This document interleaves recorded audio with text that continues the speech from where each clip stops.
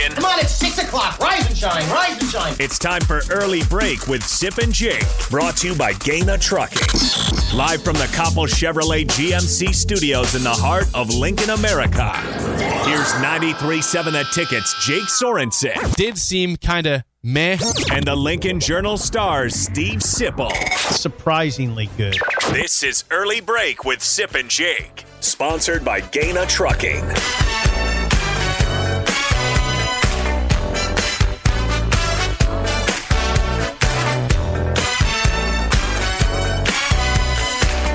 Welcome back to Hour 2 on a Wednesday. Steve Sipple, Jake Sorensen, Early Break. It's a fun show so far. You got the podcast at theticketfm.com. We had a good discussion about, is cotton candy actually candy, or is it just something else?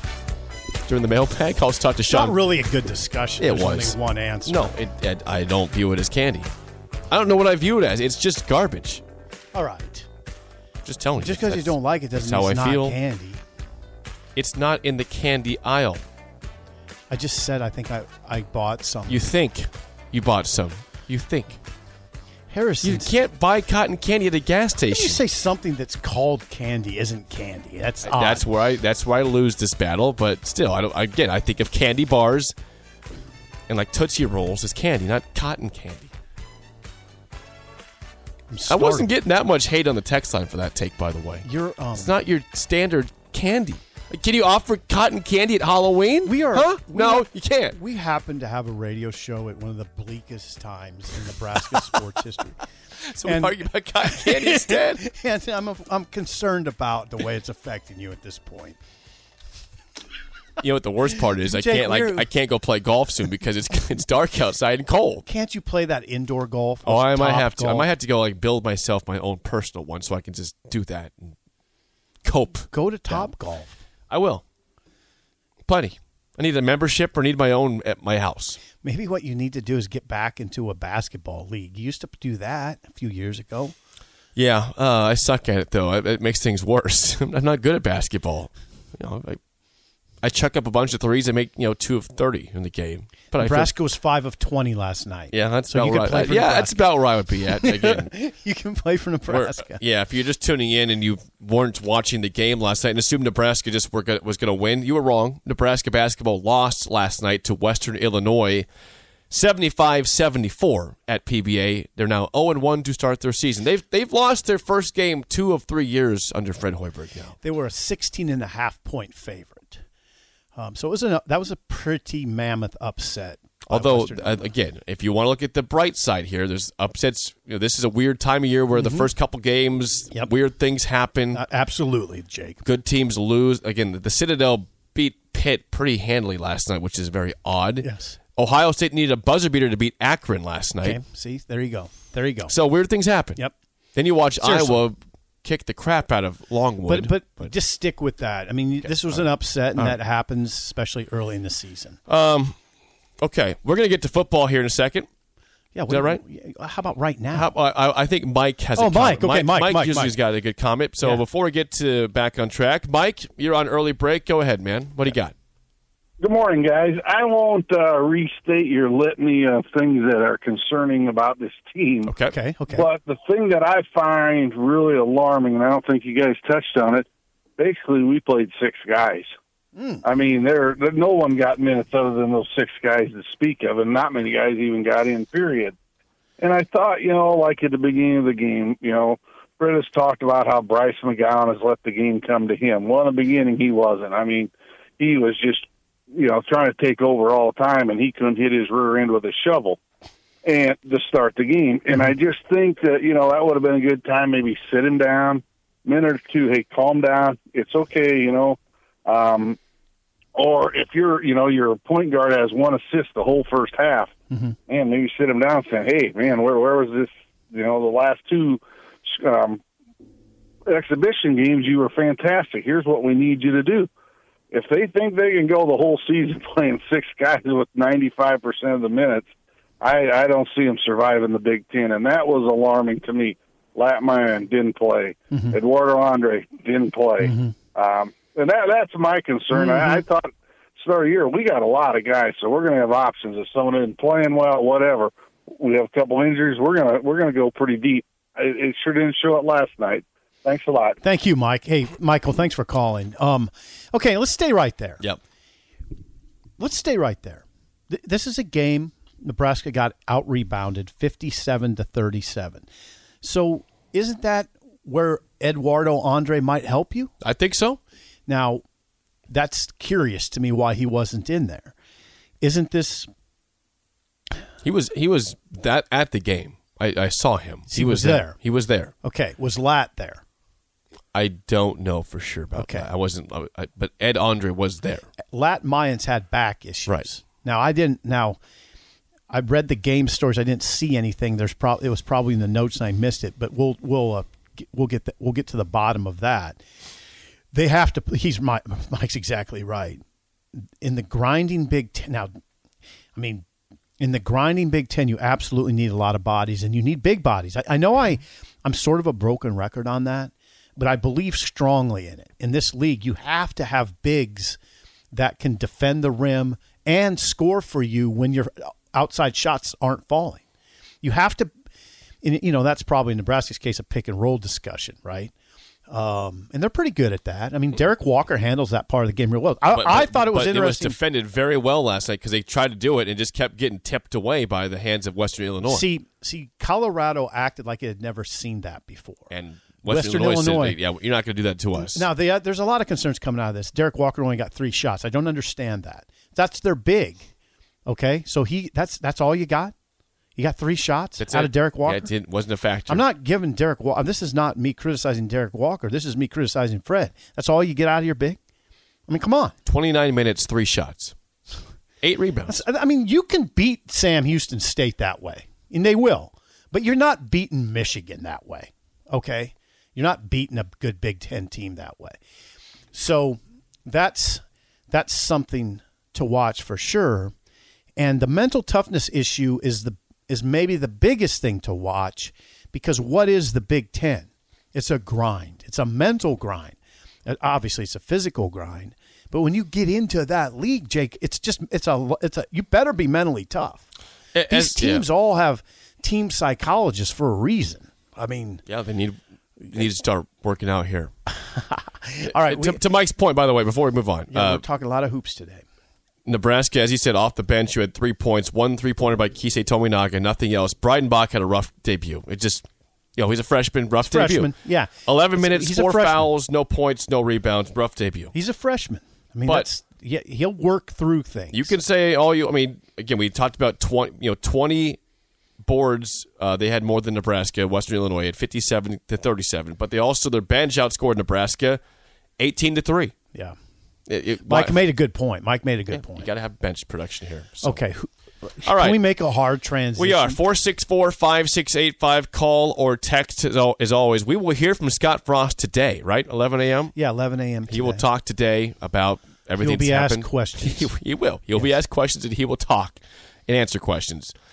So on that note, since we're pretty much starting over offensively next year for Nebraska, you got 4 of your 5 assistants are gone. Do you, the fan, do you Sip, do me, Jake, do you trust Scott Frost to get it right in terms of where this goes next? The hiring process. I'll answer your question with a question. What has he shown that would build your trust? Not enough. Offensively. Special teams and defense. Defense, obviously, is in a good spot. Okay? Not a superb, not an elite spot, but a very good, I'd say a good to very good spot. Special teams has come around pretty well. I know what people are thinking. It's still problematic. Yeah, the specialists. Yeah. But offense? You're starting over. You are effectively starting over if you have 4 of your 5 assistants gone.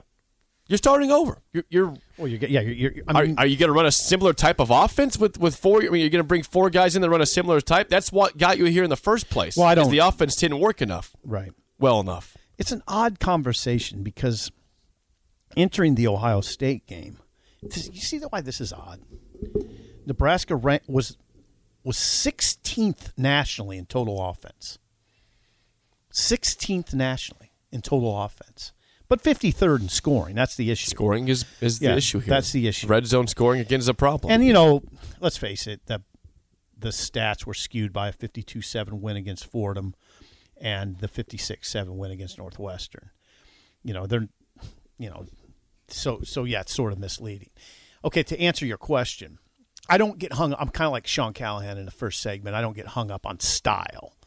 I mean, I think it's more about there's some other things to me that are important. I think it's important to bring in a seasoned play caller, seasoned offensive coordinator who's called plays for multiple seasons. And I would like if you could get a former head coach in that role, that'd be great too. That would be great. Like a Tom Herman. Tom Herman's name comes up, and it's sure intriguing to me. He's been a head coach. He was head coach at a really difficult program to manage at Texas, and Houston. Now he's an analyst with the Chicago Bears, and that's the kind of guy you might be able to pluck. If you give him a guaranteed contract, 2 years, over $1 million a year, yeah, he might look at Nebraska depending on what other offers he has. Yep. There's a guy now Parker Gabriel had a great article today. I thought he threw out some names, which is I think is fine. I mean, that's what people are wondering. Who are we talking about? He mentioned Kirk Shiraka, do you remember that name? No. He was at Minnesota with P.J. Fleck, and he called plays. He was the offensive coordinator for that prolific 2019 Minnesota offense. All right. Okay, then he went to Where's he at now? He went to Penn State. Oh, okay, sorry. He went to Penn State, and James Franklin fired him to hire the Texas offensive coordinator, Mike Yurcich. Okay. Soraka, Parker does a great job. He really does. He identified 4 or 5 names that are just excellent. Kirk Shiraka is a West Virginia analyst. So when people tell you, Jake, who they gonna get? Who are they gonna get? There's guys out there like Kirk Shiraka that, he might entertain the thought of, okay, I'm going to try to go help Nebraska turn this around. And they're going to pay me $1 million. And maybe I get, it's not just 1 year. He's going to get 2 years at $1 million, and maybe 3 if he pushes the buttons right in his negotiation. I don't know. I don't know what Trev would say to that. I don't like to spend other people's money. But Shiraka is a 56-year-old coach, Jake. He's worked at Minnesota and Penn State. That's the kind of guy I like. There are others. Sonny Cumbie's interesting. Sonny Cumbie's he's the Texas Tech offensive coordinator. He's the interim head coach right now. Cumbie is he has a lot of experience under his belt now. He's 40 years old. He's had a coordinator title at Texas Tech and Texas Christian. TCU. Yeah, and as Parker pointed out in his article today in the Journal-Star, it was pretty conspicuous on the Fox broadcast. Now think about this, Jake. Parker points this out. It was conspicuous on the broadcast that Gus Johnson and Joel Klatt talked about a conversation they had with Frost in a production meeting in which Frost said Nebraska needed to recruit better in Texas. If you're always searching for your next great adventure or seeking answers to complex questions, if you think of yourself as someone who takes charge, is there for others, breaks down barriers, or sees the world for what it can be, then you're just what we're looking for. CIA is searching for women of all skill sets with these traits and others to join the Directorate of Operations and help protect our nation. Visit cia.gov/careers. See yourself here. So who does that? People from Texas, Right. coaches who have coached in Texas Right. before, Right. or are from there, been there. Yeah, is that a hint? That might be a hint. Yeah. So there's a couple names. Okay, here's a And, good text. Mark Helfrich is a name, and I don't think people would be ecstatic about Mark I don't Helfrich. think Jake Peets is a name.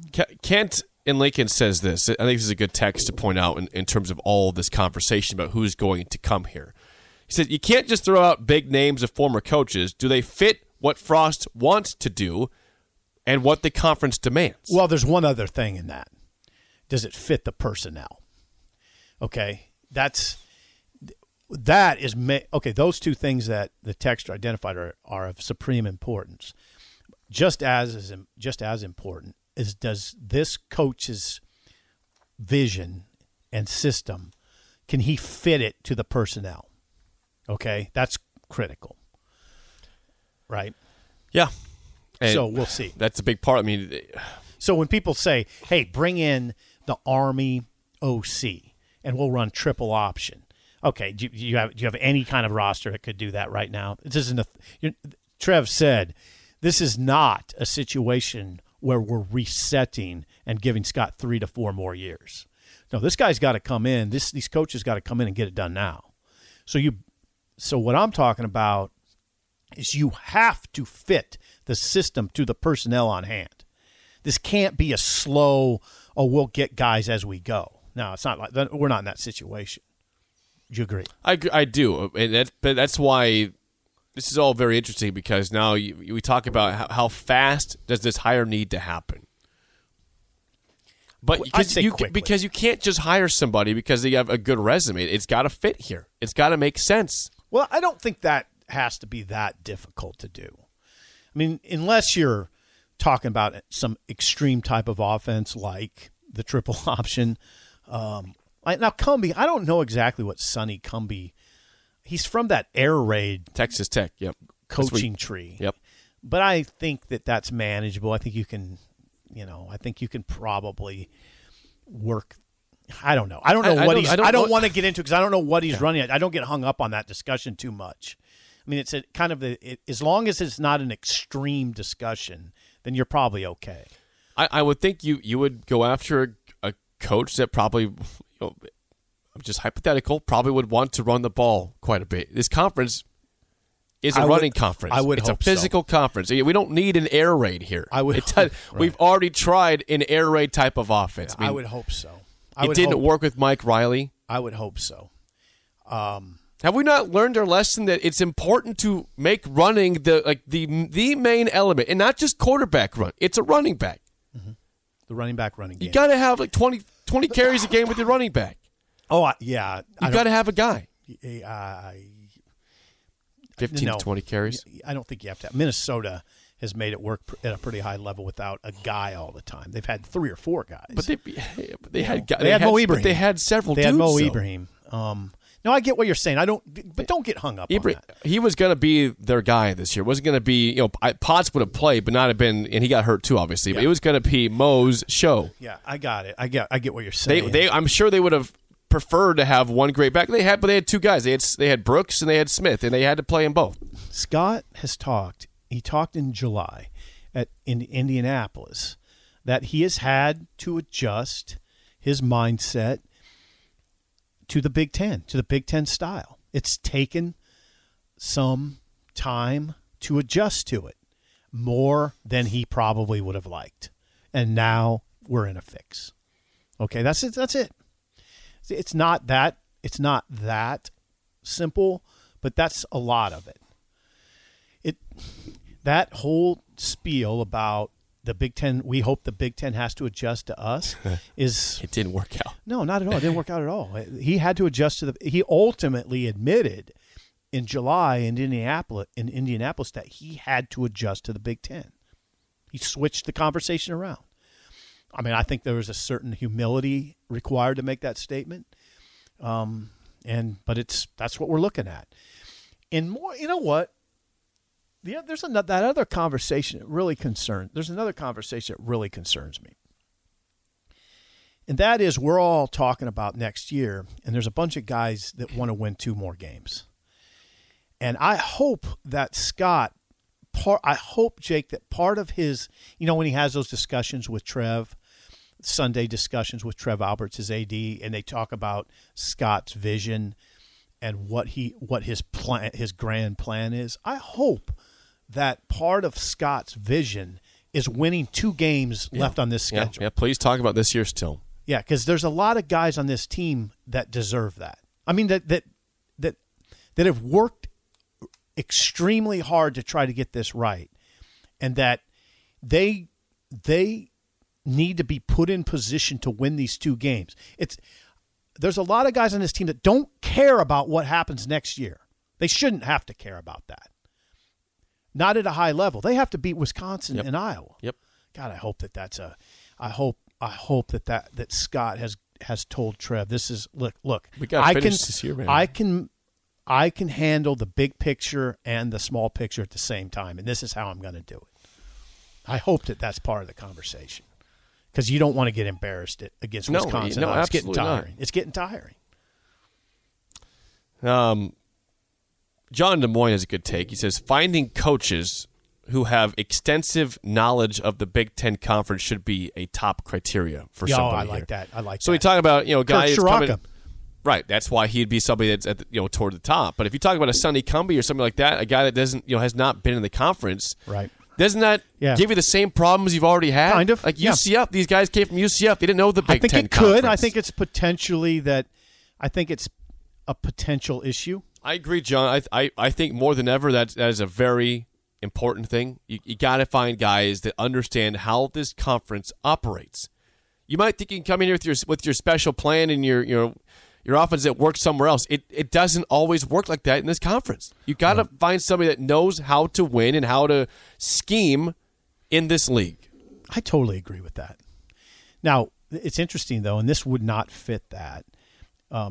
Parker, on his list, has Joe Daly. Joe Daly was the quarterback for Bill Callahan here. Now he's the receivers coach at Boston College, but he does have experience, pretty extensive experience as a play caller in 2019 at New Mexico and 2014 through 18 at Liberty under Turner Gill. I don't think that's probably enough. That's probably not enough. I don't think that's enough. But I think it's interesting. It's an interesting name to me. Because you're going to ask yourself, okay, why is he not calling plays till then? Right. If he was calling plays in 2019, why is he not doing that now? Well, he took a better job at Boston College. I mean, that's a better job. It's not calling plays, though. No, he's a wide receiver. It's a better school, but you didn't take a promotion and went from OC to OC at a bigger school. I you went understand. from OC to receivers coach. Yeah, I think that this Kirk. I'm with John in Des Moines. I think it makes a lot. Kurt Shiraka would make a lot of sense. Now, I wonder if they would go to him. I mean, that's a guy, again, West Virginia analyst, but has been a offensive coordinator at both Minnesota and Penn State, including that big breakthrough year at Minnesota in 2019. He was calling the plays, got hired away by Franklin, then got fired by Franklin. I think you can get a guy here. What's so funny? Jesse has a text on the text line that says this: Frost was right when he was hired and said the Big Ten is going to have to adjust to us. They didn't adjust to us, and we can't win because of that. They just didn't do it. They kept doing what they were doing. They weren't scared of Nebraska, the offense they were bringing in. Yeah. So back to your question, do you trust Frost? What is your level of – well, I mean, I would ask it this way. What is your level of trust in Scott to get this right? Mine's – I'm not trying to be negative, but it's not high. Right. He hasn't been a head coach for a long time. He was a head coach for 2 years prior to coming to Nebraska. I'm curious about his tree, his connections out there. I don't think he has an extensive tree. I don't think he has one. This will help him. What are your connections? This will help him. This will help him expand his coaching tree. He hasn't had to have a big coaching tree, and he's But again, that's the problem here. You don't have guys who can just say, "Hey, you want to come work for me?" Well, that's where that deep pool of money that you give your assistants at Nebraska comes in handy, right? I mean, money talks, Jake. There's not a lot of $1 million jobs out there calling plays. There's not. I'd like to know your thought. We get this text. I'm sure you get a lot of emails about this and tweets too, but we haven't really addressed it. And I want to see if in your eyes, if it's possible or just a pipe dream people are dreaming of. Is it possible for Joe Gans to be the quarterback's coach at Nebraska? People are asking all the time. Well, he's coaching receivers at UNI. Okay. I would like to think it's possible. I think, and I know Joe's interested. I know Joe. Yeah, I know he's interested. But I think he could coach quarterbacks or receivers. He's coaching receivers at UNI right now. Joe Gans, yeah. Do I think Joe Gans could be a coach at Nebraska and a very good position coach right now? Yes. The answer is a clear-cut yes. Do I think Joe Gans, very young right now, could work his way into a coordinator job someday at the college level. What do you think? You watched him. I did. You've listened to him in interviews. You know what he's made of. Do I think he could? I expect him to. I mean, I'd be really disappointed if he didn't become at least a coordinator at a Power 5 school. Joe's got the kind of like charisma and quick thinking ability, I think, to ascend really high in this profession. Oh, I'd love to see his career expand at Nebraska. I would love that. He loves it here. I mean, that's a guy that's coming back to his alma mater, a place that he absolutely loves. Absolutely loves. Okay. Get a couple calls before we get to break. We've got Matthew and Hickman. Matthew, you're on early break. Go ahead. Morning, fellas. Hi, Matthew. I heard something on another show on your guys' station that really caught me off guard, and we won't name who it was, but I've waited till this morning to bring it up because I wanted to ask you your guys' opinion.